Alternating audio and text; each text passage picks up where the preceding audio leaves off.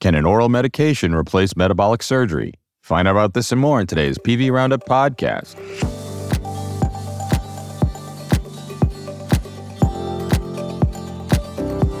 I'm your host, Senior Vice President and Medical Director, Dr. Tim Wright, coming to you today from Cape Cod, Massachusetts. Here are today's stories. A study published in Diabetes, Obesity, and Metabolism has shown that duodenal exclusion can be achieved with oral therapeutic polymer GLY-200, which could eliminate the need for metabolic surgery in patients with type 2 diabetes and/or obesity. This Phase 1 first-in-human study involved healthy volunteers who received multiple ascending doses of GLY-200. Compared with the 8 participants who received placebo, the 9 participants who received twice-daily GLY-200 showed reductions in glucose and insulin and increases in bile acid, GLP-1, peptide YY, and glycemic following a non-standardized meal. No safety signals were observed, and tolerability signals were limited to mild to moderate gastrointestinal events.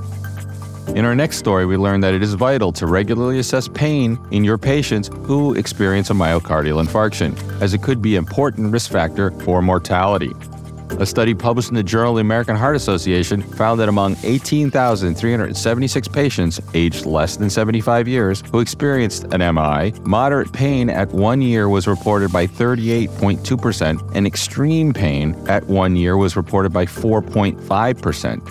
The adjusted hazard ratios of moderate to extreme pain were 1.35 and 2.06 respectively. Surprisingly, the effect of pain on mortality was more pronounced than the effect of smoking. And finally, we learned that after being diagnosed with myelodysplastic syndrome by a community-based oncologist, patients should seek a second opinion for a very highly specialized clinician coordinating with a highly skilled pathologist. An analysis of 918 patients published in Blood Advances found that about 1/3 of cases were reclassified following central review, with 29% diagnosed as myelodysplastic syndrome, 5% myelodysplastic syndrome/myeloproliferative neoplasm overlap, 5% with idiopathic cytopenia of undetermined significance, and 2% with acute myeloid leukemia, less than 30%, and 59% as other. 53% of local misdiagnoses were caused by site miscoding errors, resulting in a true misdiagnosis rate of 15% overall and 21% of myelodysplastic syndrome. And that's today's Medical Roundup. Thank you for joining us for this episode of PV Roundup Podcast. For more stories like these, visit us at pvroundup.com to subscribe to our weekly newsletters.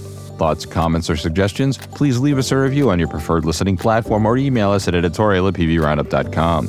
Subscribe to our podcast on Spotify, Pandora, Apple Podcasts, TuneIn, or Google. You can also download our Amazon Alexa Flash Briefing Medical News Roundup and just ask, "What's my Flash Briefing?"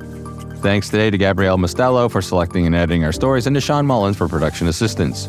Join me next time for an episode where we'll cover the latest stories in the world of medicine.